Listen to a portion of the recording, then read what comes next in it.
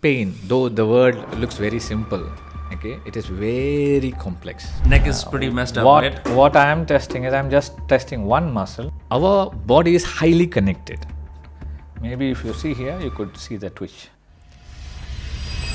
What can you do to generally start improving your posture? Problem at one part of the musculoskeletal system can easily affect the other part of the musculoskeletal system. Number one, you have to sit in your sit bones. What does that mean? See, if you see your pelvis, actually sit bones are bony prominences. Hindi ऐसे बोलते चटकने की आवाज आ रही है. There is a condition called hypermobility syndrome. Dr. Madan Kumar, welcome to Dostcast. Hello. I have been fortunate enough to have been treated by you several times using physiotherapeutic needles. Yes. I hope that's the right term for that. Yeah, dry needling. Dry needling Yes. is what you've done to me. Yes. Because I came to you with a TMJ condition. Yes. Before we talk about that and physiotherapy in general, I would love for you to just give a brief background of your training as a physiotherapist, how you got into this field in the first place. Yes.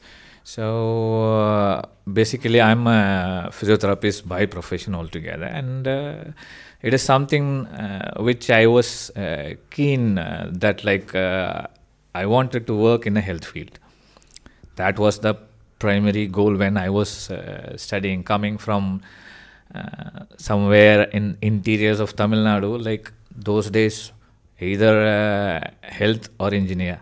These two are the commonest professions available. And so I was quite keen in interested in anything to do with health field. And so that is how I ended up into a physiotherapist, which was some 25 years ago. Wow, Okay, so you've been practicing for 25 years now? Yes, Yeah. 1999. So I wanted to do something related to health field, and unfortunately I couldn't go into a medical college altogether for mark issues and things. Then I decided, okay, we have to go for a parallel field which could really help people, because the idea of going into health field is to help people. Okay, even when I'm young, I used to tell even my parents and things. My idea is to meet people and help them with their health-related issues. It could be anything. Right. Okay, so I'm quite keen and interested in treating people, and that's how I came across physiotherapy. And physiotherapy is also a field where you treat people or you rehabilitate people. Okay. At the same time, with the different methods, we use physical methods to treat. Right. Right. Then only you will identify which is the area where I have to do a treatment. For me, needling is one of the tools to treat myofascial pain. To make it in a much more simpler way, if I don't have ever learned needling, I would have been still treating people with MPS with other methods. Got it. Right. So that is how we ended up into. I ended up into dry needling. Or another fascinating story is I am a person who had a big phobia against needle. Okay, I never ever imagined that I am gonna needle this many people with this many needles, because even when I go to a hospital, I don't want to get an injection actually altogether. You would have to be sedated. No, the minute they load, I still remember when I used to be a kid, the minute the doctor loads the needle and turn back, I will not be there. I'm that scared. So now you can ask me, why did you really started dry needling, right? Yeah. It's because of my teacher. Okay, I'm really fascinated by the teacher. The goal, why I attended the course is I just wanted to listen, what does that man speak? Okay, that is my only goal. Nothing else. Okay, otherwise I'm not interested in needling at all. So I went there, I learned the course, the way how he taught. Who was this person? He's a gentleman called Jan Dommerholt. He's a Dutch living in US. Okay. And I was talking about a cardiologist, right? He is a direct student of The cardiologist who discovered MPS. Yes. Yeah. And then he is just taking her legacy forward. Got it. Okay. So I just wanted to meet him and I wanted to see what does he speak. That is how I ended up into the course. Then I got it fascinating about needles. Then I started needling in people. And then after that, looking into the effect of it, that is what, like it's more to do with the mind. It's more to do with your perception. Okay. For example, so many clients come into my room, treatment room. The minute I say needle, they get scared. I got scared initially as well because I was assuming acupuncture, but it's just a single needle at one point. Yes. And with you found the knots, and then you ran the needle in again and again and again. Yes. And my fear was, as a layman patient, what if he hits a nerve? Yes. Yes. Very good question. Actually, we don't hit a nerve, actually. We know where, that is what experience plays in. We should really know the anatomy very clearly, where the nerve is, where the artery is, where other sophisticated structures are. That is point number one. I see to that I don't hit the nerves or any blood vessels. Point number two. What happens if I accidentally hit it? Okay, these are very thin filament needles. Okay, that they are not strong enough to really cause any permanent structural damage. For example, accidentally, if I hit a blood vessel, it might cause some minor bleeding with bruising. That's it. Okay, which I know. Okay. But still, why should you really know the anatomy and physiology? Okay, it's okay that you get bruised for me, but it will not be the same with you. Yeah, I will think something bad is happening. Yes, right. So we try our level best to avoid complications as such. Yeah. And then, like whatever we speak, still what that person feels is very important. Yeah. So let's talk about like the science of dry needling. How does it work? For example, I come to you with MPS. Now I've learned this word, so I'm going to use it again and again. Yes. So I come to you with like, Dr. Matan, मेरे को यहाँ गर्दन में दर्द है, or I have TMJ, or I've got knots here, or I have difficulty moving my neck. Yes. Right, and then you diagnose me and you start needling. So what is happening when the needling is happening? Yes. Actually, when you push the needle in, okay, a needle is a foreign object. Okay, so whenever a foreign object enters into your body will respond to it. So it's a stimulus and a response. Okay. So whatever things you put from outside, there will be a response from the body itself. Okay, so needling works in two ways. One is local nerve response. Okay, so for example, when I needled, you might have felt a twitch in the muscle. Yeah, and sometimes sharp pain as well. Yes. More than a twitch. Yes. So the twitch is the immediate nerve response.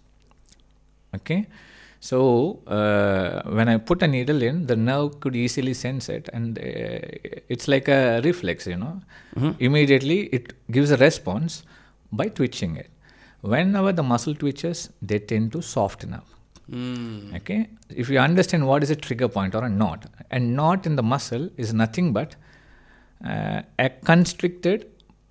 partly constricted part of your muscle. It's not an extra growth or something, it is your muscle only.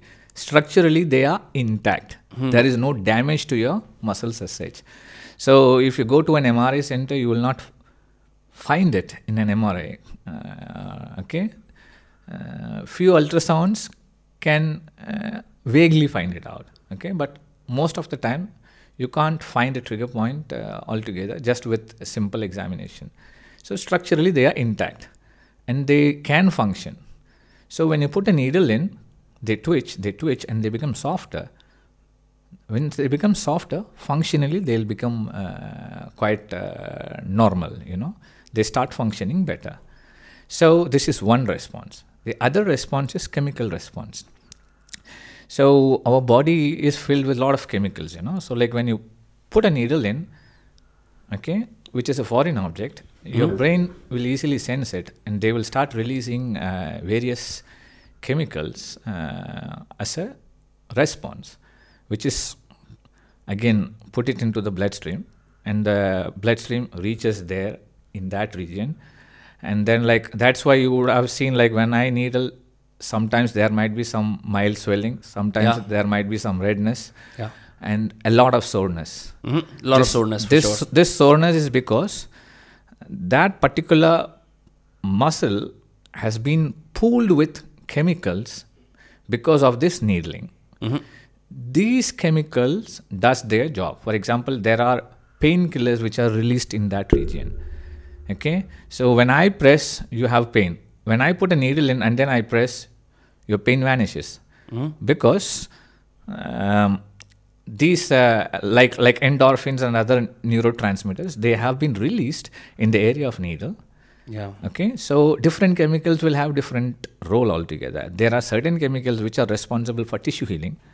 There are certain chemicals which are responsible for masking pain. Okay, all these chemicals are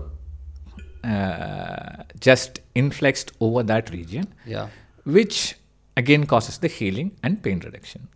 So this is how a dry needling works altogether. So I've noticed with pain healing or masking the pain particularly, when an area is badly afflicted, I have myself tried to, suppress my slow screaming as the needle is hitting it. But gradually, as time passes on during the treatment, I found that the pain becomes more and more and more manageable. And mentally, you can start to enjoy the pain. It sounds like a very weird thing because I've also noticed several patients screaming from the other room when I've been there. So I just wanted to understand, like, are some people more pain resistant than others? Are some people more able to handle pain of needling than others? Is that it is something to do with perception. Okay, it's just perception. Because again, pain, though the word looks very simple, okay, it is very complex. Okay, so there are a lot of things that influence your brain. For example, the word needle itself influences the brain. So some people have more pain. Why? It depends on, I'm giving you one simple example. Okay, it depends on their perception towards needle. If they are really hesitant for needle, if they have a lot of phobia to needle, and if they think needle is something bad, it is really going to damage my structure, needle is really going to be very hard, it is something like someone poking me with a knife, then even if the reaction of the body is limited, they might scream because their thought process regarding that needle is higher. Then they will shout. It's like you have 5 people. You're making them stand one after the other, and you're going to slap all 5 of them. Do all 5 respond the same way? No, not at all. That is what it is. So people will respond in a different way. Some people scream, some people I know people who really felt a lot of pain, but they felt embarrassed to scream, so they will not scream. So that's also possible. So, whenever that happened, I just decided to breathe with the pain because I found that if you breathe with the pain, it gets easier. Yes. See, like different people use different methods. Okay. As far as considering what kind of treatments do people come for when it comes to needling, what have you noticed? Like, what does a typical patient problem look like? Is it cervical in the neck? Is it scapular problems? Is it bad posture? Is it a bunch of these things? What is the most common? Okay, so like, very good question. Okay, so you decide a problem normally based on the symptom area. Okay, if someone has pain in the neck, they call themselves cervical. If someone have pain in the TMJ, they call it as TMJ problem. Someone have pain here, they think it's a shoulder problem. But as a physical therapist working on musculoskeletal system, I consider the entire musculoskeletal system as one. Okay, so again coming on to the same example. Okay, someone who have MPS above the chest, okay, means like they have numerous knots in the neck, in the scapular region, shoulder region, TMJ, even temporalis, head, back of the neck. They will have trigger points almost in all part of the upper body. Okay, because that is how it works. Actually, if I have to talk more, then it will go very in depth. But that's okay. That's okay. But let's talk more. No problem. Yeah, make it in a simpler way. Our body is highly connected. So at least the musculoskeletal system. So problem at one part of the musculoskeletal system can easily affect the other part of the musculoskeletal system. That's why I said I consider musculoskeletal system as one. Yeah. I don't consider neck separate or TMJ separate. All joints and muscles are interconnected. Yeah. And then I don't know why, but though the problem is the same, everybody will not have the same symptoms. Okay? So I see 5 different people who have similar problems, but 5 different symptoms. There are people who come with headache. There are people who come with jaw pain or jaw clicking. There are people who come with a neck pain. Mm-hmm. There are people who come with a stiff shoulder. There are people who have chest pain. Pain here in the chest? Yes. How is that possible? That's why I said this term MPS itself is coined by a cardiologist. Okay? There are people who get scared that like maybe I got a heart attack. Yeah. There are so many clients who come in with chest pain, but actually it is myofascial pain of the back, the scapular region. So now you can't ask me why different people have symptoms at different places. That I don't have an answer. But of course, that is how it is. So every person is unique. So based on maybe something that is inside, okay, because I don't find any other reason, the symptom occurs at different part. So let's talk about people's perception of their own pain. Yes. And then how they talk to physiotherapists about that pain. Yes. So typically when I would come to you or someone else would come to you, yes, and you would ask for an assessment of like what has your history been like with pain, what do you typically sit as, and then you make someone stand across the wall and you assess their posture and you see that they're maybe slouching forward or maybe they have minor scoliosis on the left or the right. Then they'll often say stuff like, oh, by the way, I have shoulder pain, but I also have pain in the kneecap from that injury I had 3 years ago, right? And so when it gets complicated, because you're saying the body is all connected, which is true, like, I remember you needling my chest area to relieve the back, and this area was twitching a lot because it's barely used muscles. Yes. How do you then assess what's the actual area to treat the most? Because it's all these connected things. Like even when I came to you, I said, look, I've got TMJ, but you started treating my neck. Then you went to the shoulders. You treated the back. Yes. You went to the kneecap. Yes. And you even did a release on my foot. Yes. So very good question. And the answer lies in your question only. I don't know. Or it's very tough to say this is the main root cause. Or to make it in a much simpler way, that is why most of the therapists who does dry needling fail. Okay, they look for the symptom area. Unfortunately, symptom area varies to people. So you have to assess a whole body, at least based on the symptom. For example, if someone comes with a headache, I will assess the entire upper body. Why is that? Chest. Because anything could be tight. And you have to treat every possible tight knots. Otherwise, temporarily or at that point, maybe they will feel better, but later everything will come back quite faster. So if you are expecting at least a considerable time frame of pain relief, then you have to treat them all. Okay? And then I decide the points based on the symptom, what you say, or based on your history.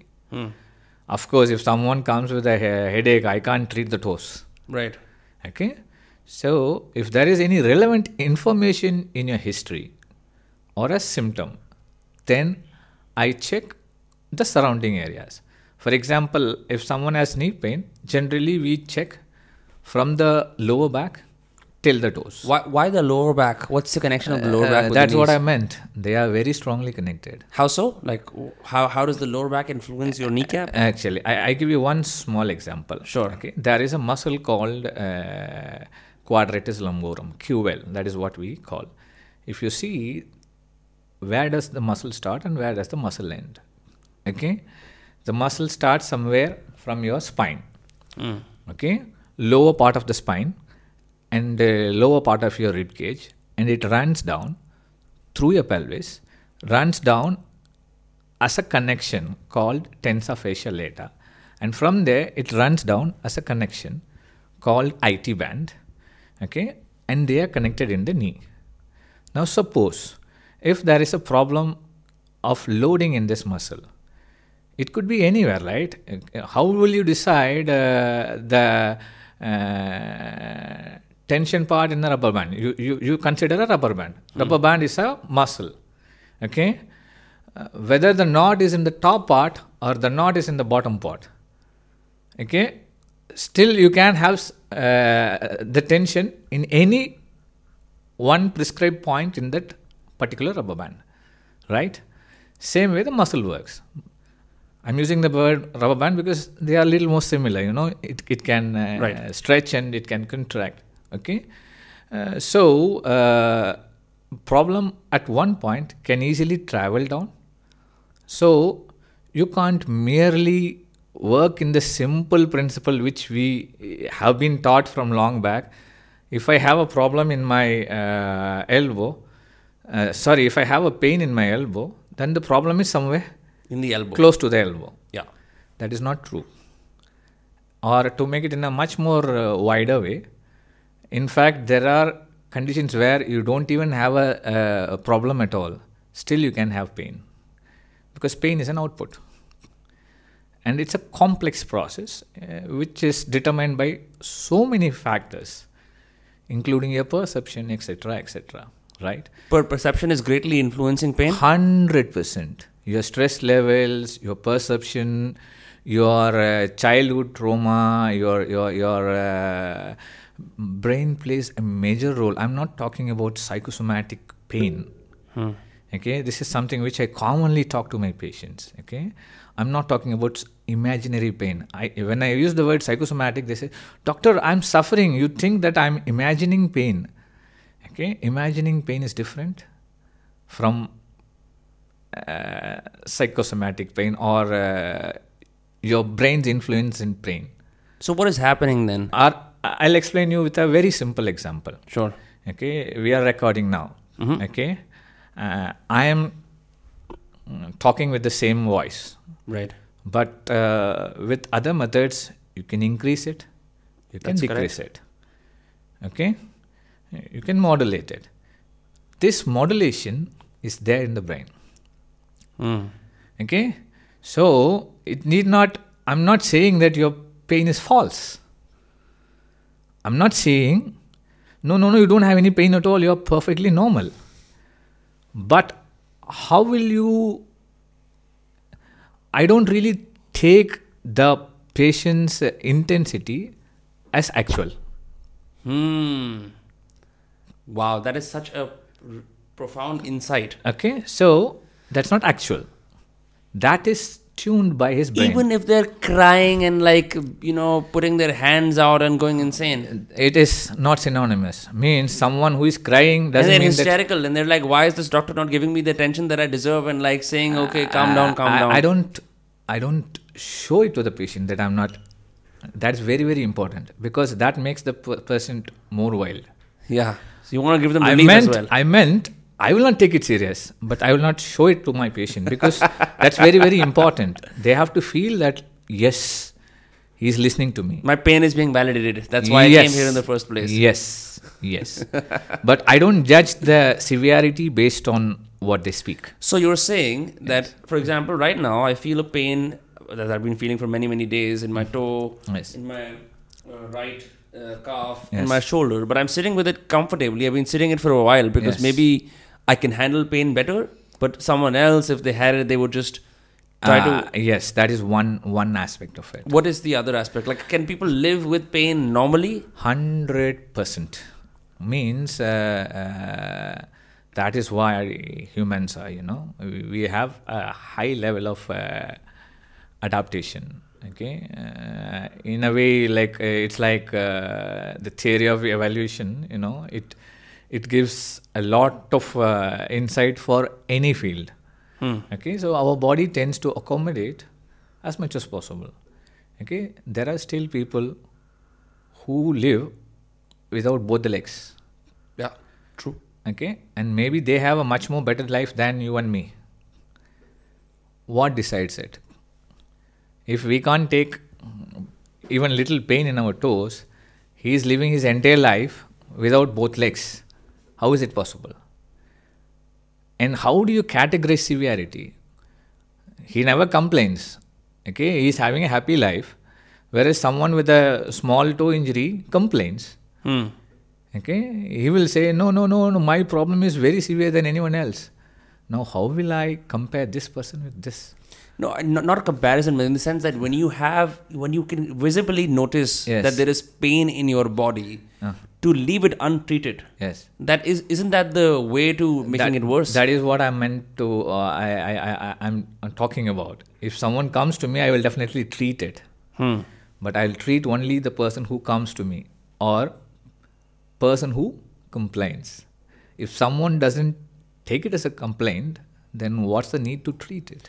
Have you noticed that people come to you too late in their pain journeys often? Like almost 99%. Where like they decide somehow that it's okay to live with this pain. It is what it is. Yes. And I'll just take some painkillers and then maybe when they come to you, yes, it's gone from minor to acute to chronic. 100% possible. And 99% of people I see only with that chronic mindset. Problems. Yes. Okay, if the problem is very simple, none of us care about it. We have to think that, okay, because a very good question, there is a vague understanding problem between your earlier question and this. I never said don't take pain serious. Okay. What I meant is your brain plays a major role in pain. It doesn't mean that like if you have mild pain, you have to ignore it. It's a warning sign to you. Okay?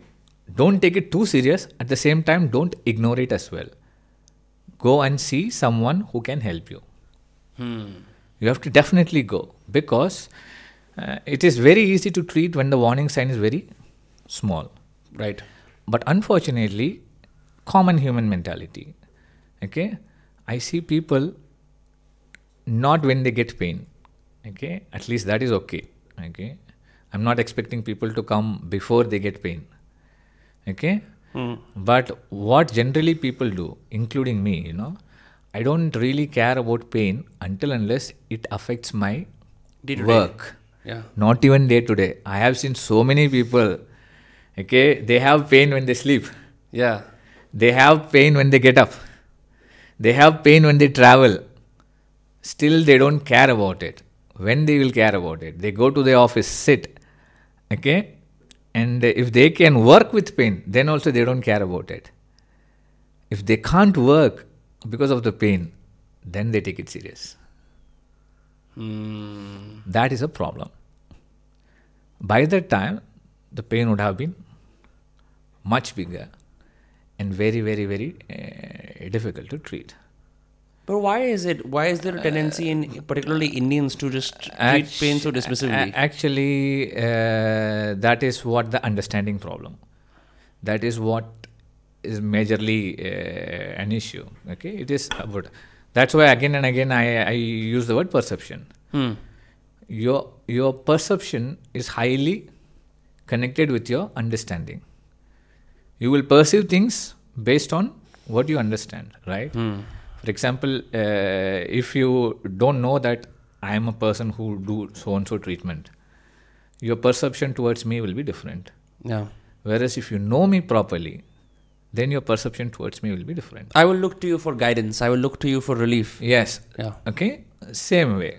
So generally, the word pain itself is not well understood among people. People are scared of it mostly. Yes. Okay. And they strongly believe that I know everything about pain. Okay. Yeah. As I said, like I have seen so many clients who say, I have this problem, doctor, please treat me. Okay. Because of their limited knowledge. And thanks to Google as well. Okay. They just read Google and they come to a diagnosis on their own. Yeah. Because they strongly believe Google than anything else, So they don't take it as a guidance. They always take it as a Bible, They and whatever given in Google is not wrong, but it's very general. But it is not meant for that particular person. Right. It is very general, as you said. It's very, very general.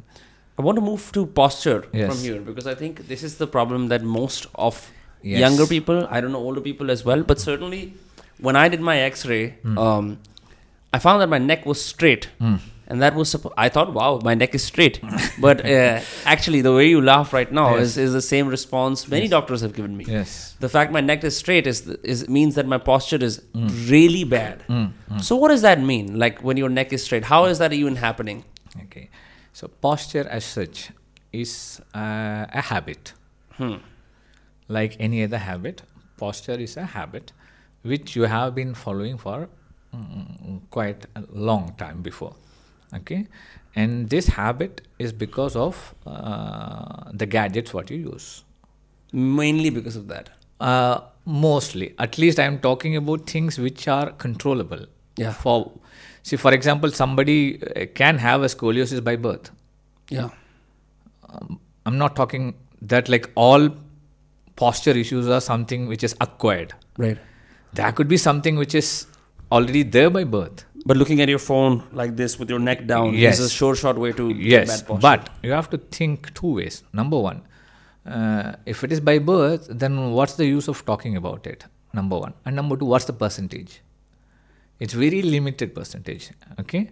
And then it can't be modified. I'm talking about things which are only modifiable or which you acquired because of your habit. For example, mobile phones. Okay. I still, in fact, I have published a paper on this text message injuries. Okay. So earlier, when we used to start working on this myofascial pain, we target only corporate offices. Okay. We don't target individuals. The reason behind it is not that much common among because mostly younger people or even older people who don't go to offices usually either sit or stand, but they don't sit in a deformed way like most corporate deaf people do. Or to make it in a simpler way, if you go to the terminologies, I said MPS or work-related musculoskeletal disorder. The earlier terminology, one of the terminologies, computer trauma disorder. Okay. So CTD. It was there. I didn't mean that like it came only because of computer. Even before that, there is bad postures because of their work. For example, someone who is a coolie, who is going to always take weight on his back, okay, will always have a slouched, hunched back.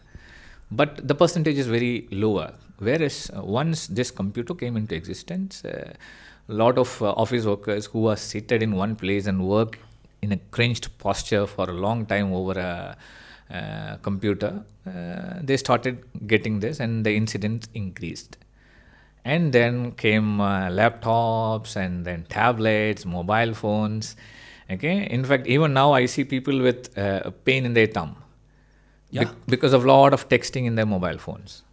Texting, mobile phones. And they cast pain in their thumb. Okay, which was not common among people earlier. It's a new problem altogether. In fact, just a few days ago, I was telling my client, what was the initial diagnosis for this problem? It's called BlackBerry thumb. Because BlackBerry is famous. BlackBerry is the first phone who came up with the idea of email and internet and stuff in the phone, And people who used BlackBerry phones started complaining of this pain altogether. Yeah. Okay, and most of the places we can't blame the gadgets itself. Unfortunately, people who using the gadgets doesn't have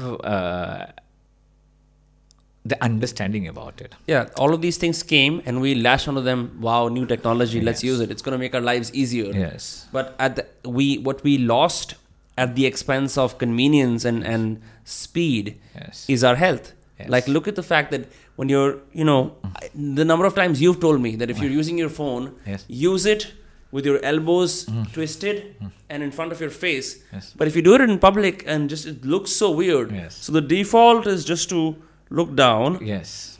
and use your phone. Yes, that's quite common. That is one example. Of course, now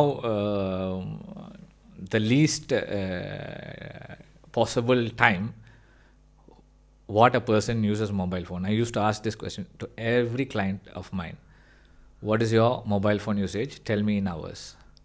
Okay, I have not heard anything less than 3 hours. 3 hours is the least. Per day. Yes. Yes. 3 hours is the least. Everybody uses it more than that. That 3 hour person is the one who is not addicted to the mobile phone. Okay? And now it is there with everyone. Even my daughter uses it, So it becomes more and more. Nothing wrong about it. You can use it, but you should have an under. For example, how many of us knew that there is voice message options? Why can't we use it effectively? Mm-hmm. Okay, why should the company come up with a voice message? If you go through it, it was after enormous research. Okay, research. There is separate group who works on problems related to mobile usage itself. I myself have published a paper about it. Okay, so the company itself is putting enormous amount of money into research. Then only they are coming up with all these new technologies. But unfortunately, we don't use. We don't use headphones. We don't use hands-free, and then we don't use other options. For example, this Siri and things. They are really very good. Why should you really go and type your search engine? You don't have to. You can just speak. Yeah, the best way to have a phone call I found is to be on a walk. Yes. Is to have earphones in. Yes. And to do all of your calls like that. Because not only are you thinking clearly because you're walking, Yes. you're also doing the phone call with a straight face, Yes. with like a good posture and walking. Yes. And this has to be educated to everyone. Nowadays, everyone has a mobile phone, but they don't know the features in it. For example, there is, as I said, I explained you so many examples. This has to be properly taught to the people. Okay, it's not to make people lazy. It's done with a purpose. Right. Yeah. Earlier you mentioned that posture is a habit. Yes. Right. And you said that because of gadgets or because of no clarity about posture. Yes. Let's be honest. In a school of, I'm saying arbitrary example. Let's say 20 people. Only one is an athlete that is an athlete their entire life. Right. Most of the people, especially in school, in kids, they're athletic in the school, but as time passes on, once they hit college, they stop the practice of walking a lot, running a lot, doing sports, right? And sometimes they go to a gym, but if you look at even the gym, it's just strengthening certain muscle groups. It's not actually promoting mobility unless you incorporate a mobility workout. So by the end of their 30s, most people have several bone pains. I'm 26 now. Yes. I look at all my friends. Yes. Someone's got a lower back problem. I've got a knee problem, and it's like we were so athletic. So how is this happening to us at such an early age? Yeah. So is it because of these bad habits creeping up on us, and then how can we start reversing them? A very good question. Reversal is a big term. Okay, reversal is a long process. That is why I use the word habit. A habit doesn't occur in one day. Right. Okay, so if you have to reverse it, then the reversal also has to be a habit. You have to learn it, relearn it. There's no way to speed it up. It varies to people to people. Okay. It can be speeded up, but it depends on the person. So, for example, how can you set a time frame for someone to learn driving? It varies to people, right? Yeah. Same way, if you are determined, you can definitely. So it is only one factor, determination. If you are determined, then you can do it faster than other people. Okay, the determination and how long I can determine, because if you start giving excuses, doctor, you are asking me to keep my neck straight, but I am doing this work. Sorry, I can't. So that is determined by I can just guide only. It depends on the person's determination. Okay, if someone decides no, whatever cost it is, I'm not going to do this. That person only will stop doing that. Right? It's like quitting smoking. It depends on the person's determination altogether. But yes, if you're determined, it could be done quite faster, and it varies to people to people. And what are the ways to start fixing your posture? Because there are numerous pages of physios online. There's also very famous chiropractors in Delhi who do all kinds of adjustments that get millions of views. And people are like, maybe I go to the chiropractor. Maybe that'll help with the posture relief. But you, as a physiotherapist, what would you advise? Like, generally, say you've got a slouched neck, or you've got pain in your shoulder, or mild scoliosis, or you sit uncomfortably. What can you do to generally start improving your posture? Okay, very good thing actually. First of all is body awareness. You yourself should be aware how you are sitting, or how you are standing, or how you are doing things. Okay, so body awareness becomes the first key in changing your posture as such. Okay, and as you said, there are so many YouTube videos about stretching this muscle, stretching that muscle, and exercises to unload the spine, exercises to unload this thing. And the last thing which you said was chiropractic adjustments. Okay, that is why again and again I repeat the same thing. Posture is a habit. Chiropract see you less than half an hour. He just does one thrust or one crack. Okay, you don't have one key which you just put it and you ignite everything. It's not going to happen. So,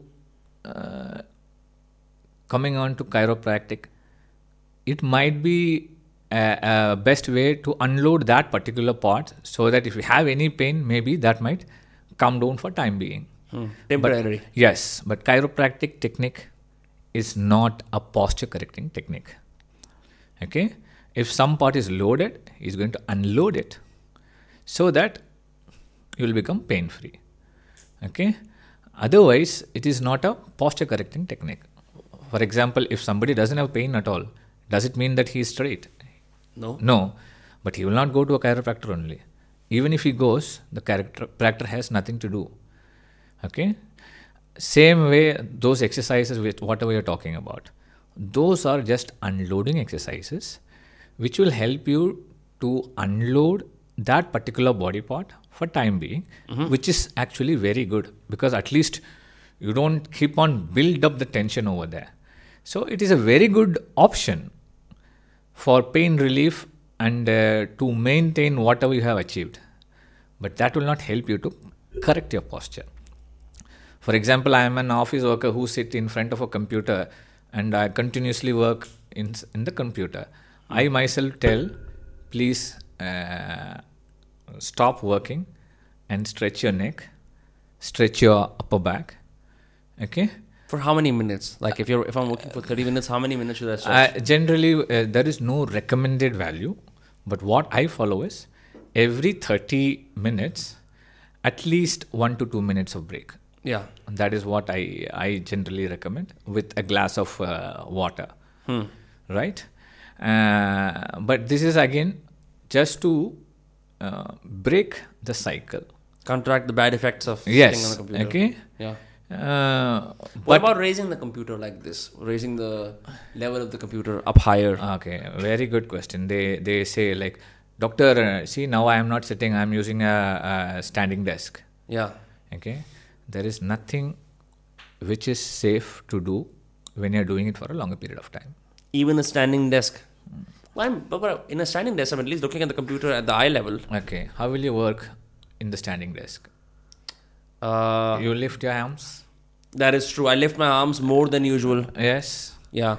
Okay, every posture has its own drawback.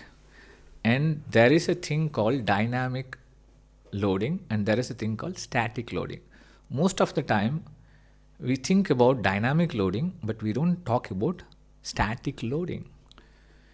Okay, whether the load might be very limited. I give you an example. You might be a strong person, you go to a gym, you are lifting 50 kilos for your biceps. Your mobile phone is not even a kg, not even half kg. Yeah. I am asking you to hold your mobile phone like this, up straight. You will easily hold it, right? Now I am asking you to hold it till I say stop. Okay? I'm going to have a tough time. 10 minutes, 15 minutes, 20 minutes. So it is not just the load that determines the loading actually. It depends on how continuous you are doing it. If I ask you to drop your hand down and lift, drop your hand down and lift, maybe you can even do 1,000 times. But if I am not allowing you to drop at all, if I wanted you to hold it up straight for continuously for longer time, Yeah. then you won't even withstand half an hour. Why half an hour? 15 minutes, then like, okay? Yeah. So, this is called static loading. So, there is nothing called good posture which you can have for numerous number of times. Even if it's a good posture, you can't have it for a longer period because you have to understand some muscle is working when you do that particular activity. Okay? Got it. Another question what people ask, then like won't my neck muscles become loaded when I am holding my head for the entire day? Because I am sitting, na? I can't be lying. Only when I lie down, my head weight is taken by the bed. Right. Right? There comes other physical factors like center of gravity, etc., etc. Or to make it in a simpler way, that is why we are saying keep your head straight. When you are keeping your head straight, because of COG, your muscle work is very minimal. If your posture is right, then your neck muscles really don't strain. I suddenly feel more relaxed keeping my neck straight. Okay? Already. The minute your neck comes forward, in order to hold it in position, there is a lot of muscles which are contracting. Then there are taller people also who have to look down and talk to everyone. Yes. There's a problem. Yes. Wait, that's maybe we can ignore the tall people for now. But Yes. generally, like one is holding your neck up. What else? What else can people do? Trying to keep the arms as close as possible to the body Okay. whenever possible. What does that achieve? Because you tend to, for example, you are talking about mobile phone, right? Right. Even keeping the mobile phone straight, Yeah. you can't work longer because you are lifting your shoulders. Yeah, I'm using my shoulder all the time. It's Yes. so tight as a result. Yes, you are lifting your shoulder. Okay? Yeah. So, generally, if you have to use your mobile phone for a longer period, and if you're not in public, you have to use a stand. Yeah. That's the best possible way to avoid things. So, this is one. Whenever possible, use assistance.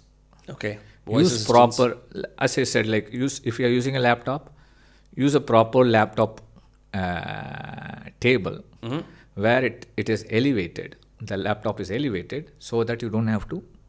And then slouch your use a neck. keyboard that is on the desk level, not the. Even not in the desk level, below the desk level. Like on my lap? Yes. What ideally I would say is it should be maybe an inch above your lap. Really? Yes. So not like here where we're If sitting. you keep over there, then your shoulders are hiked up. Really? Yes, your shoulders are up. I'll show you. This is one. Yeah. This is two. Is my shoulders at the same level? No, I feel very relaxed doing this. Yes. Even if I type, I don't have to basically expend any kind of muscle anywhere. See, like at least I can talk to you because of this generation, okay? From your childhood, Yeah. tell me any other activity where your shoulders are always like this. Never. Except for like when they make you stand in the assembly. That is different. Yeah. but no. That nowhere is else. different. Okay? Yeah. We never do it. We are not meant, our human body is not meant to do it. But I've never heard of this where like most people, like even like with these posture experts online, even many physios say, okay, just elevate the screen up and let your arms be where they are. That is half cooked, means you're correcting your neck but not your shoulders. So there should be a desk of sorts that goes over your lap. If you go into the internet and search keyboard tray, you will find a lot of options. A keyboard tray is something which you can fix it over your desk, because working height is different. If you talk about ergonomics, generally an office table will be somewhere around 30 inches. Okay. Either it will be a little higher or a little lower, but approximately around 30 inches. But a keyboard tray will be at least 3-4 inches shorter than that. Correct.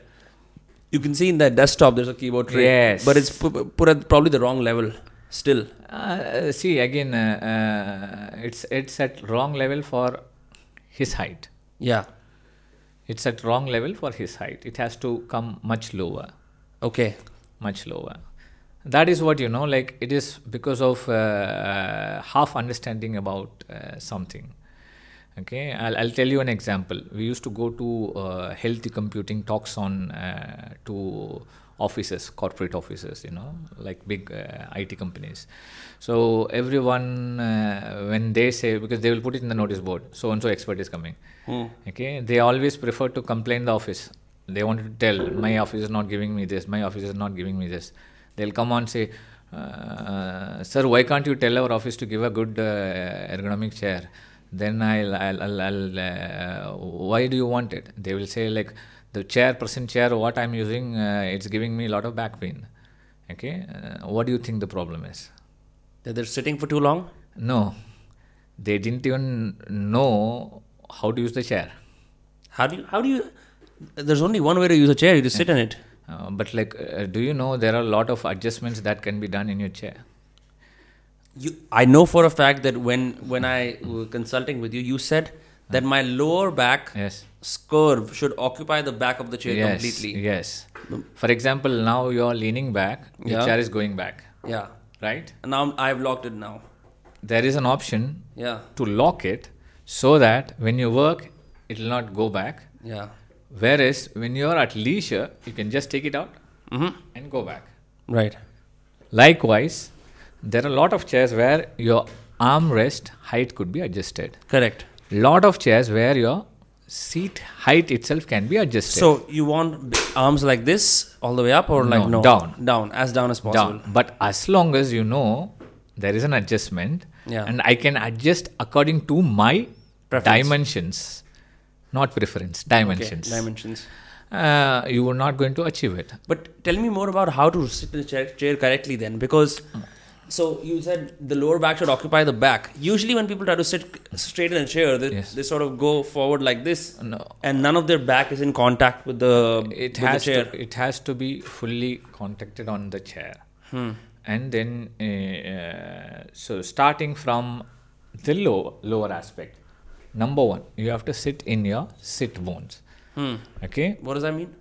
See, if you see your pelvis, actually sit bones are bony prominences that are present on both sides of your pelvis. Okay. If you keep your hands down on your butt, you could easily feel it. Out. Yeah. Feel it. When you're seated, the load should go on the sit bone. Okay? If you're slouching, automatically it will not go. Or to make it in a much more easier way, when you're seated, if you put your hands on both sides of your butt, you should feel a bony prominence. If you don't feel, then you're not sitting in the sit bone. Wow. Okay. But are you talking about on the side of the butt, or no, just exactly on your butt. I don't feel it. Then you are not sitting properly. How do I? Oh, now I feel it. Yeah. Now I feel it. Go a little more down. Go a feels- little more down. It Go a feels little very more weird down. though. It feels weird sitting in it. But that is where you have to sit. We call the ischium. Like you have to. Yeah, I now feel it. It's Okay, so you have to sit on that. wow. I was not sitting on my Okay, bone the Means entire your, time. Your pelvis up straight, Hmm. not curved. Okay. Then comes your lower back. Your lower back fully supported. Then comes your shoulder. Shoulder fully supported. Okay. Okay, this is more comfortable posture. Okay, again, height of the chair also plays a role. You have to sit such that. You just have to get closer to the mic a little bit. Okay, you have to sit such that the hip joint that's on the side, okay, should be always higher than the knee joint. Okay. I see. I don't think I'm meeting the 90-degree angle yet. I think I'm at an 85 right now. I could slightly go up. I'm not telling even 90. Yeah. I'm telling more than 90. Like 100, 110. Yes. So you're saying that it should Slant, not be your like knee this. should be slanting forward from the hip. Like this. Yes, like this. Not like my butt is lower and my knees are sort of hanging Like out like this is very risky. that. Yeah. Okay, but like even if you have a good chair and you don't have an idea about this, then you're going to end up into sitting bad. Okay, and what about the neck position? Because ultimately people have a tendency to put their neck forward Yes. and start working. So how do we make sure that the neck is static Neck, while we're working? that depends on the display what you're using.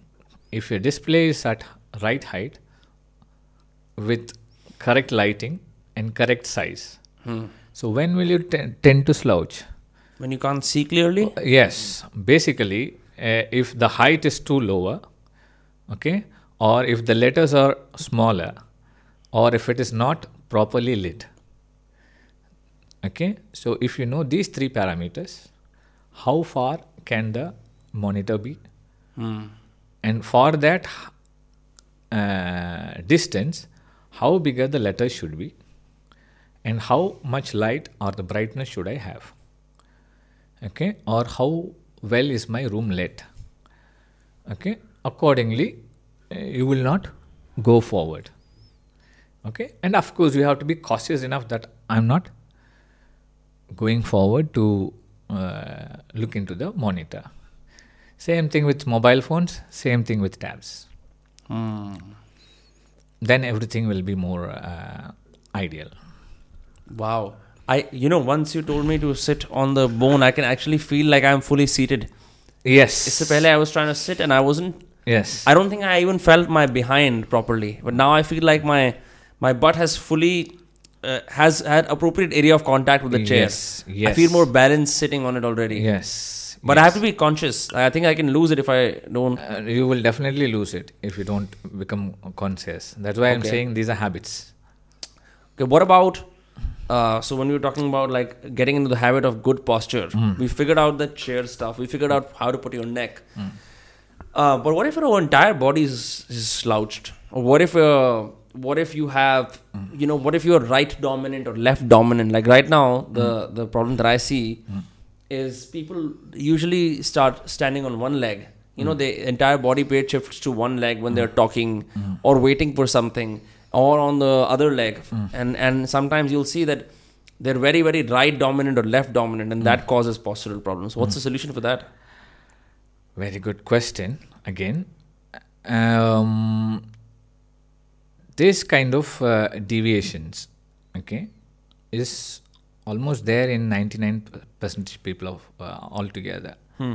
So none of the human is perfectly up straight and symmetrical.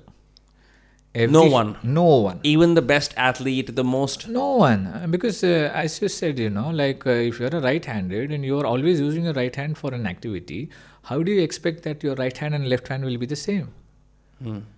And you're talking about dominance of your hands. Okay? There is a concept which is evolving from Netherlands. They say that there is dominance for every part of your body. Have you heard about dominance of your eye? Do you know which is the dominant eye? Not really. Okay. But I know that Yeah. when they want to increase the vision in one eye, they often blind the eye that is more stronger so that the other eye can adapt. I know that. Actually, there is a dominance for your eyes. Okay. Someone will be right dominant and someone will be left dominant. Okay. Now, is that based on like? That's what I'm trying to explain next. If you think I'm a right-handed, then my right eye will be dominant, then you're wrong. It's the other way around? We don't know. Okay. Means someone who is right-handed still can have a left dominant eye. Likewise, there is dominance for every joint. Yeah. Okay. I'll give a small example. Like the earlobes. I know for a fact that one of the earlobes is slightly down than the other one. I give you another example. Okay. Hold your two hands like this. Okay. Okay. You're doing it like this, right? Yeah. Even this is a dominance. I use the right hand to hold the left hand, or the Okay. left hand to. Okay. Okay. The minute you say, everybody will not, they don't even know that I'm using my right hand down and I'm using my left hand up. They will do it on their own way, own fashion. Yeah. Okay. This is because of a dominance in their thoracic bone. Okay. Likewise, theories are evolving all around the world. So minimal deviations are accepted. You have to worry only if the deviation is quite abnormal. Mm-hmm. Those are individual cases. Those are not the cases which are long, like prevalent in a high number. So there are exceptional cases which has to be evaluated and treated separately. They won't come into the normal population of postural disorders which we are discussing right now. So if someone say your one hip is higher than the other, you have limb length shortening, that's why you have this problem, etc., that's not relevant. You don't have to really take it very serious. Okay. Okay, at least that is what research says. Okay. I see. Now, as far as, let's just say, this dominance is concerned, Yes. I'll tell you something. So, for example, when I'm driving for too long, I'll notice that my body slouches to the right. It will. And that's okay. It's okay. But do I not need to do efforts to make the body go to the left, strengthen the left side, perhaps? That will not work. Why is that? Because as you said, like, it's not the weakness that is causing you to lean like that. It's just my right hand side dominance. I'll give you another example. Okay, you come onto the same driving. Okay. Do you use both the legs when you drive? Depends on what kind of car it is. If it's an automatic, then you generally use one right leg. Okay. Otherwise, if you, we'll take a automatic car itself. Okay. You use one leg more than the other, right? You use the right leg. Okay. If in India we're driving on the right side, you use the right leg. So if your concept that like overusing one side is wrong, then you can't drive itself. That's true. That is true. Right? Yeah. It doesn't work that way. So I guess another question then is, Yes. when I was getting treated with you, Yes. you recommended to fix the postural problems, I must do diaphragmic breathing. Yes. Now that was a revelation to me, because generally diaphragmic breathing is advised to singers to expand their vocal range, right?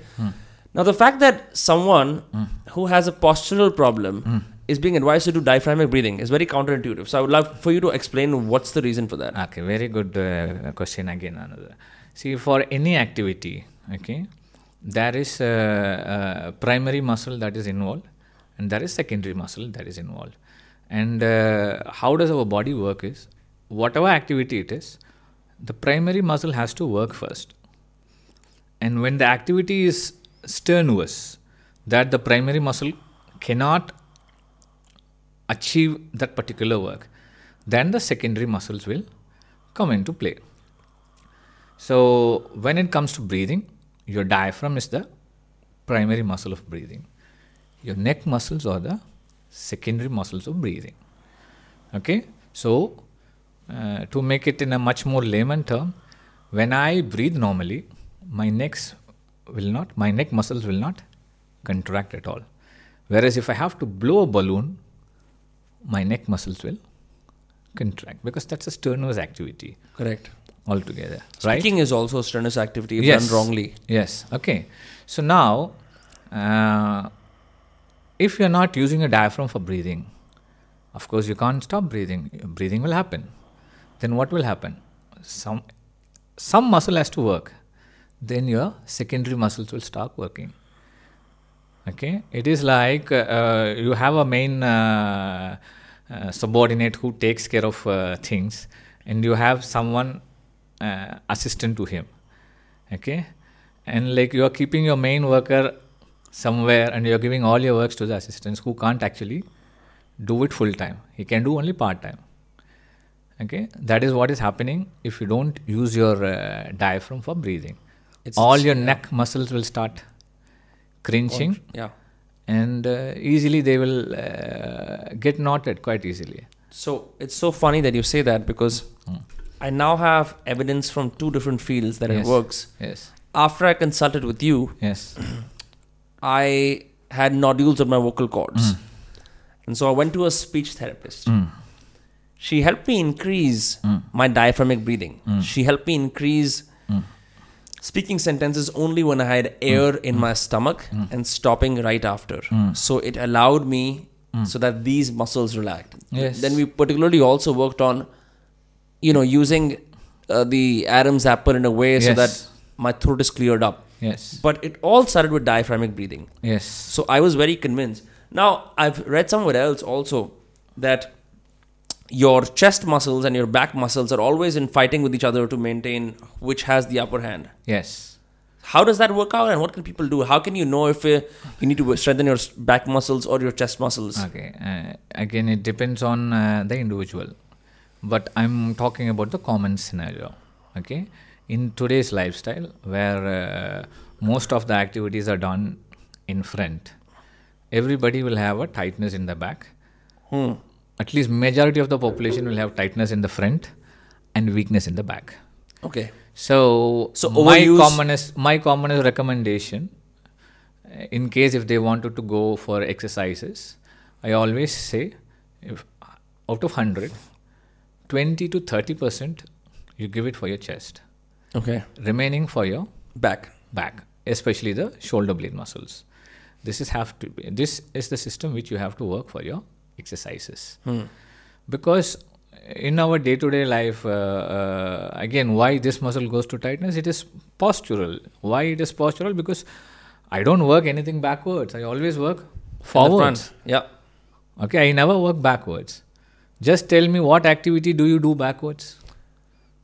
Twice a year backward swimming. And that's it, right? That's so specific. So you are working only bending forward, and you don't work backwards. Then that muscles will not be really. We need to have strong. screens and lay down and work so that at least something is adjusted, or maybe like a reverse C-shaped sofa that you can lay on like this and work. There are people who have tried all those. Yeah. Okay, it might look little funny, but like they have tried. And it works? I don't know. It might work. For example, I have seen people who say like, what is the best chair to work in the office? I have seen ergonomists telling, use a lazy boy. Lazy boy, right? It's a recliner. A recliner for working in the office? Yeah. What are you saying? Put a lazy boy and put your screen here and you work like this. Okay. There are people who have tried those as well. Yeah. But nothing wrong. Though it might look crazy, but it might be a we don't know. We don't have conclusive data on that yet. Yes. Okay. So I forgot what we were discussing. Posture. No. We were discussing posture before lazy boy. We were discussing the breathing. The yes. breathing and the back and the chest muscle, right? Yes. Yeah. So when you strengthen the back muscles, yes. right? You can just do it via the gym, or you can do through physiotherapy exercises. Like what? Actually, I don't see any difference between a gym and a physiotherapy center. It's as just long as you have the idea of which muscle you are going to work out and what is the strength needed. Okay, here most of the people have a mediocre idea about exercises itself. Yeah. Because there are a lot of misbeliefs. For example, if I don't lift heavy weights, then I'm not exercising. This is one of the myths, okay, which is again not a must. You have to exercise based on what is your need. What am I going to achieve by getting 30-inch biceps? I'm not a wrestler. I'm not a power lifter.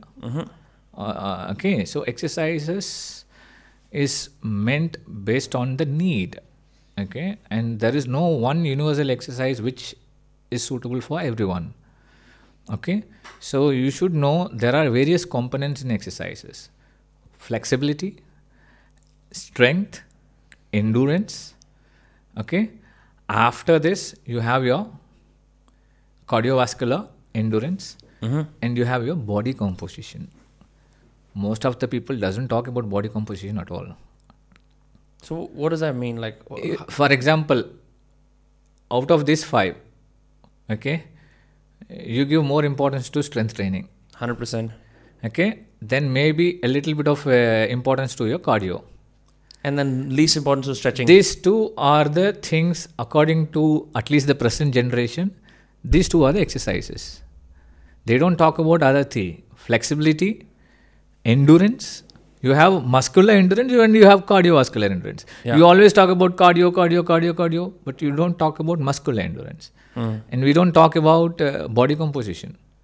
Body composition meaning like how much fat you have, how much muscle mass you have, how much bone mass you have, and what is the need for exercise. Why do you exercise? Are you looking at increasing your flexibility? For increasing your flexibility also you have to do exercise. For strength training also you have to do exercise. For increasing the cardiovascular endurance also you have to exercise.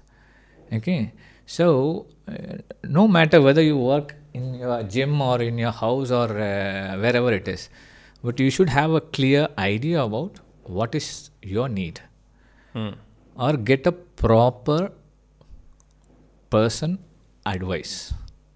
And a proper person's advice, again, this is something which I really don't want to talk in public, but I have no option, like a right person for exercises is not a gym trainer. Yeah. Okay, I'm not blaming them, but like that is how the system is here. Okay, even the gym trainer has most of his knowledge in strength training and cardio. Okay, they don't even have proper idea about other things. But that's a system fault, not a person's fault altogether. So you have to find out the right person, and you have to find out the right exercises to do it. Yeah. Okay. When it comes to diagnosing yourself with bad posture, what do people make? What is the most typical mistake that people make? So, for example, let's just say I have neck pain, right? I'm like, oh, it's because of my bad posture. But is it really the case that it's because of my bad posture? Or is it because maybe I have a nerve problem? Could be. Okay. So it could be done only by proper examination. At what point does physiotherapy end and an actual orthopedic or like nerve doctor start? Okay, a very good question. So generally, I'm telling my view. Okay? It's not. It's your podcast. Okay, so if someone have an injury, structural injury, like a bone has broken, or a muscle fiber has torn, okay, then they have to go to an orthopedician. If a nerve is injured, or if he has a neuropathy, or if he has something problem with his brain, then he has to see a neurologist. Okay, so where do we end up? Again, coming on to the same thing. As long as that particular person understands things very clearly, this can't be achieved. For example, no orthopedician is going to do a wrong treatment, but he will do what he is good at. Okay, I don't know whether I might have said you also. This is a common example which I tell my people. Okay, you go to a Chinese restaurant and you ask for a idli. Is it your fault or the restaurant's fault? It's my fault. Okay. Same thing with health system as well. Yeah. If you don't know yes, I do agree. It is the role of the restaurant to explain, sorry boss, we don't serve this. Please go and see so and so. Again, that's again a controversial topic which will That's not okay. end. I wanted to ask you, Yes. when people say, okay, whenever I move my neck or I move my back, Yes. I hear a crinkling sound. Yes. Or I hear in Hindi ऐसे बोलते चटकने की आवाज आ रही है. Is that bad? That is 100% normal, nothing to worry about. But Even if it's like you feel it, like for example, when I just stretch my neck, I feel small crinkles yes, in the neck. Is that okay? that's totally okay. That's totally okay. But like if you wanted to get it checked, check it from the right person. Not all sounds are bad. Okay. Majority of the sounds are good only. Means majority of the sounds are ignorable only. Because our body has a lot of structures which just because of friction and breaking of bubbles, you get sounds. Okay. Okay. For example, there is a condition called hypermobility syndrome. Okay. People are very hypermobile. They can crack themselves on their own. I do that all the time. Like, Okay. Okay. Like That's okay. yeah. Okay. That's not a disease or a problem. And as nothing such. bad is happening if I do it all the time. Actually, they don't do it all the time. Again, it's like a behavior. When will you cry? When I'm in When pain. you're sad. Yeah. You will not be crying just like every time you feel like. Yeah. Same way, when they feel loaded, they tend to crack it to unload it. So then let's just go back to first principles. How does one unload the body? Like how do you unload the pressure that you feel at one part of the body? Okay, very good question. One of the best method is to keep changing your working posture. No, If but like you- in real life, when you're not working also, when you're sitting down or just walking and you feel unloaded in one part of the Work area. meaning activity. Okay. Okay, it could be anything. Why do you want to sit in one place? For me, even watching TV is a work. Cooking is a work. Okay, you can't be sitting in one chair the whole day and watch TV. That's also bad. Okay, don't keep yourself in one posture until unless the entire body is fully supported. So which means like if I am lying down, maybe I can sleep in one posture. But practically speaking, even that is not possible. You keep changing your posture when you're sleeping. Correct. Okay. Yeah. So this is the best way to unload.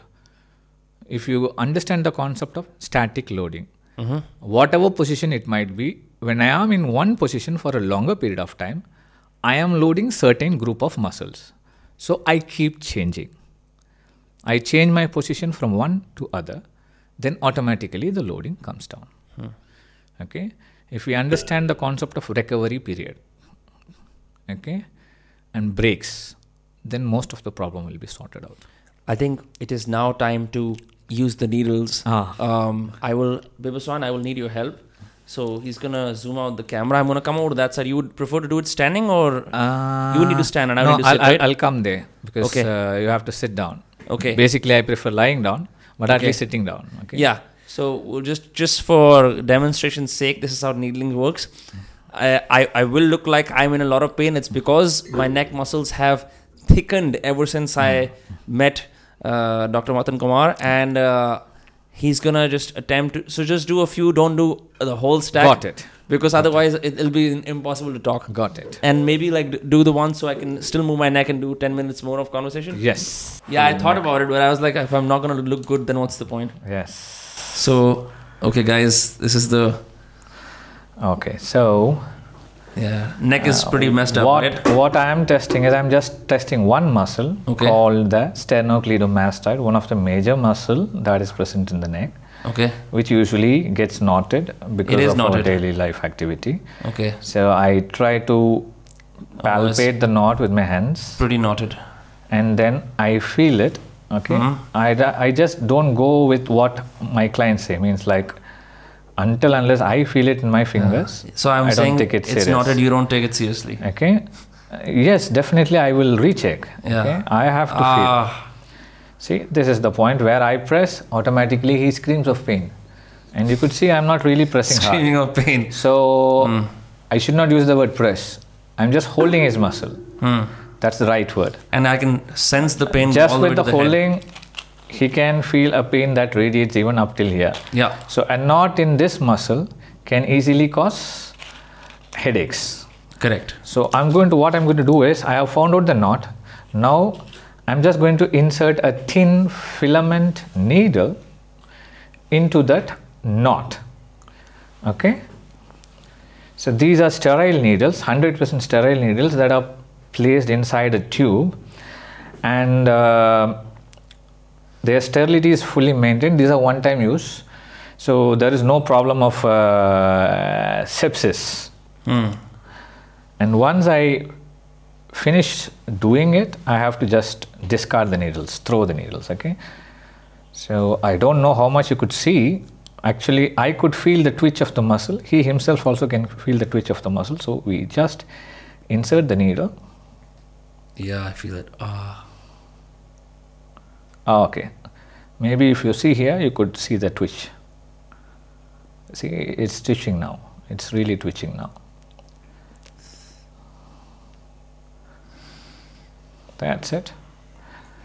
Okay. So the knot is at least open now. Yeah, I already feel relieved. Wow. Okay. So after this, we can leave the needle for some more time. Okay. And then you'll remove it at the end of the interview. Yeah. Otherwise, we'll remove it. No, I'm comfortable talking like this. No problem. You can go to that side. Yeah. Thank you so much. So for context, I will explain while he does the zooming out. So generally, when you're working on any knots, when he's working on any knots, my experience has been he generally uses above 10 needles, at least 5 needles. Yes, it varies. It depends on the patient's capacity. And basically, I can still move my neck, but I found that if you use the needles in the back of the neck, then it's difficult to move. Actually, you can move, nothing will go wrong. But when you move, the needle also moves. Yeah, so you feel then you will feel difficulty. Yeah. Okay. So right now I have a filament sticking out of my neck, and I'm just fine. So this is to show that it works. Yes. So how long do you put it in typically? Actually, again, there is no prescribed time. Okay. For example, my teacher doesn't leave the needle in at all. He'll just elicit twitches, maximum possible, and he'll take it off. Okay, so it's more like as many twitches as possible, and then just not as many as till it ends. Oh, he just destroys the knot right there and then till it ends. But I found it to be little more intense, which everybody, for the patient, everybody can't take it. So this is something which I have altered. So like I'll elicit few twitches and then I'll leave the needle there. Why I do leave the needle in there? Just for your other... Actually, the nerve stimulus is only when I move the needle in. It is only the movement of the needle which is stimulating the nerve. I said two responses. One is nerve response, other one is chemical response. I'm leaving the needle in just for that chemical response. Otherwise, it's not needed to leave the needle inside. Yeah. And number two, based on various severities, I leave the needle in for a longer period. Yeah. Okay. Generally, when I've done generally with 15 minutes. 20 minutes is what you've done with me as well. Yeah. So I do notice that you were talking about body awareness earlier. Yes. I was sitting, but I was sort of in my stomach and behind my eyes and in my butt. Yes. But now my body awareness has shifted to the side of my neck. Yes. Because of this. Yes. The needles. Like and then like temporarily in a way it is making your muscles also a little more longer than before. How's that? Because the knotting of the muscle leads to decrease in the length of the muscle. Okay. I'm opening the knot, so it will elongate little more. Again, this is very more theoretical. Means you can't exactly measure it and have a value altogether. So I wanted to ask you, beyond needling, what other treatment procedures that you use that also work? Actually, needling is the best possible method out of all my treatment methods to work on myofascial pain. What about so I know that some physios have these really strong guys, and what they do is like they tell their compounder, okay, you see the knot, now you break it with your elbows or your thumbs. That's what I'm talking about. Okay, there are so many methods that has been evolved from the beginning. Yeah. Okay, there are massages, friction massages, cross friction massages, ischemic compression method, and there are methods called spray and stretch, and there are people who do Botox for needles, and there are people who do wet needling. What I do is dry needling. There are people who do wet needling for trigger points, and there are ultrasound guided needles for trigger points. Okay, a lot of options available, but I'm talking about the best, convenient and effective method available is dry needling, and this is proven by research as well. There are so many research articles done on it. Okay, and this is the more safest, means very less complications, and then effective method. For example, you release a knot with massage. Okay, to release one knot, again, how many visits are going to go? It takes a lot of time. And whereas needle works far better. Yeah, but even if I have a problem like a postural problem, like a scoliosis or a mild scoliosis, even then, again, you cannot simply follow only needles. You have to adapt. For example, in my clinic, I have a exercise studio as well. I do give exercises. I do prescribe exercises. I have vacuum therapy. I have other treatment methods. Okay, but my main treatment is through needles. Yeah. But I don't do just needles at all. Only I do multiple treatment methods, and those are exceptional cases.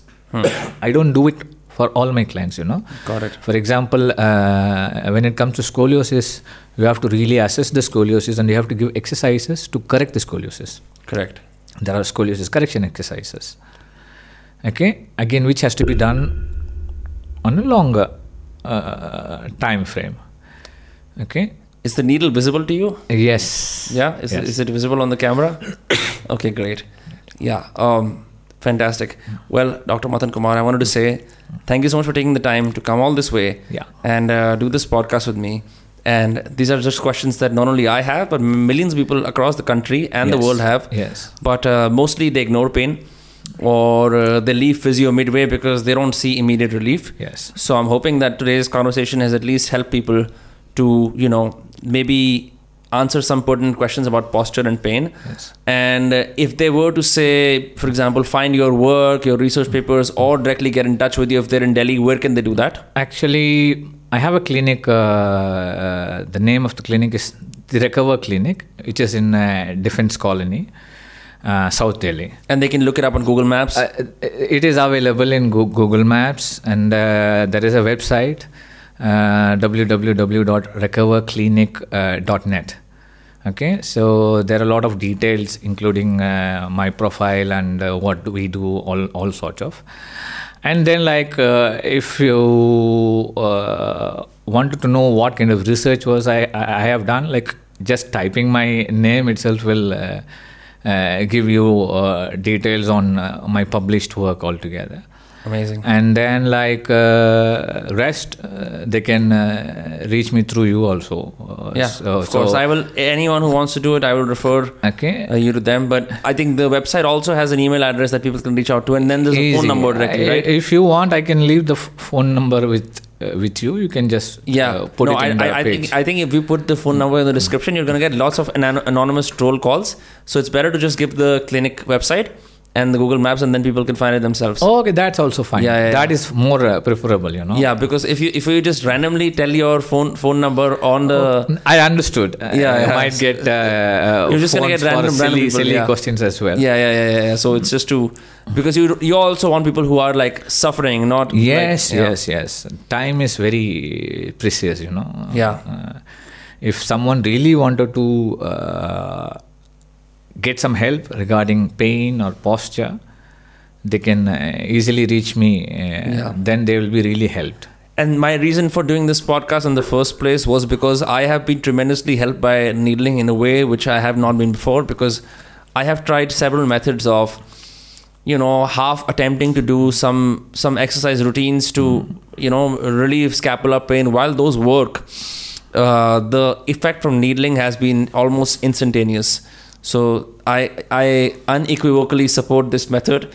Not that people care about it, but I will still say it.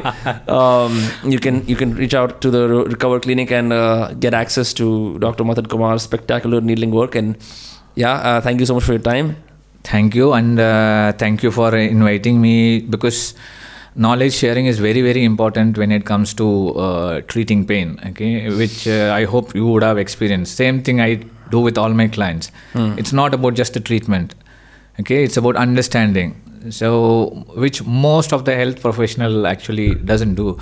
But understanding the problem as such is very, very important. So you gave me an opportunity to tell that pain is not just about doing one X, Y, Z treatment. It's about understanding it in a more wider spectrum.